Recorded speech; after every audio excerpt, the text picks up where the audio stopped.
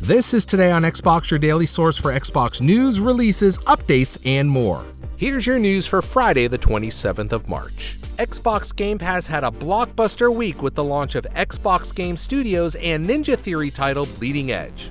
Also added this week is Astrologaster for PC and Power Rangers Battle for the Grid for console and PC.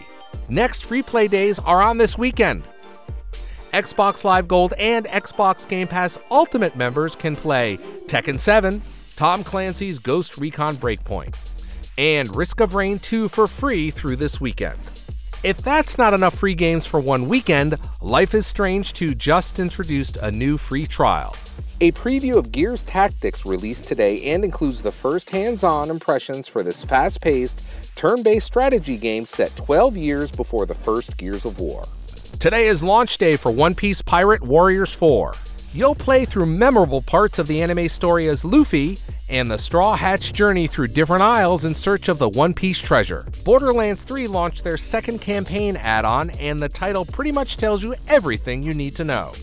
Guns, Love, and Tentacles, the marriage of Wainwright and Hammerlock, invite you to a surprisingly dangerous engagement party on the all-new ice planet. Also, Sword Art Online, Alicization, Lycoris, is now available for pre-order with a launch date of May 22, 2020. In addition to the Resident Evil 3 demo, you can now join the Resident Evil Resistance Open Beta, the brand new 4v1 asymmetrical multiplayer horror experience. The open beta runs now through launch day.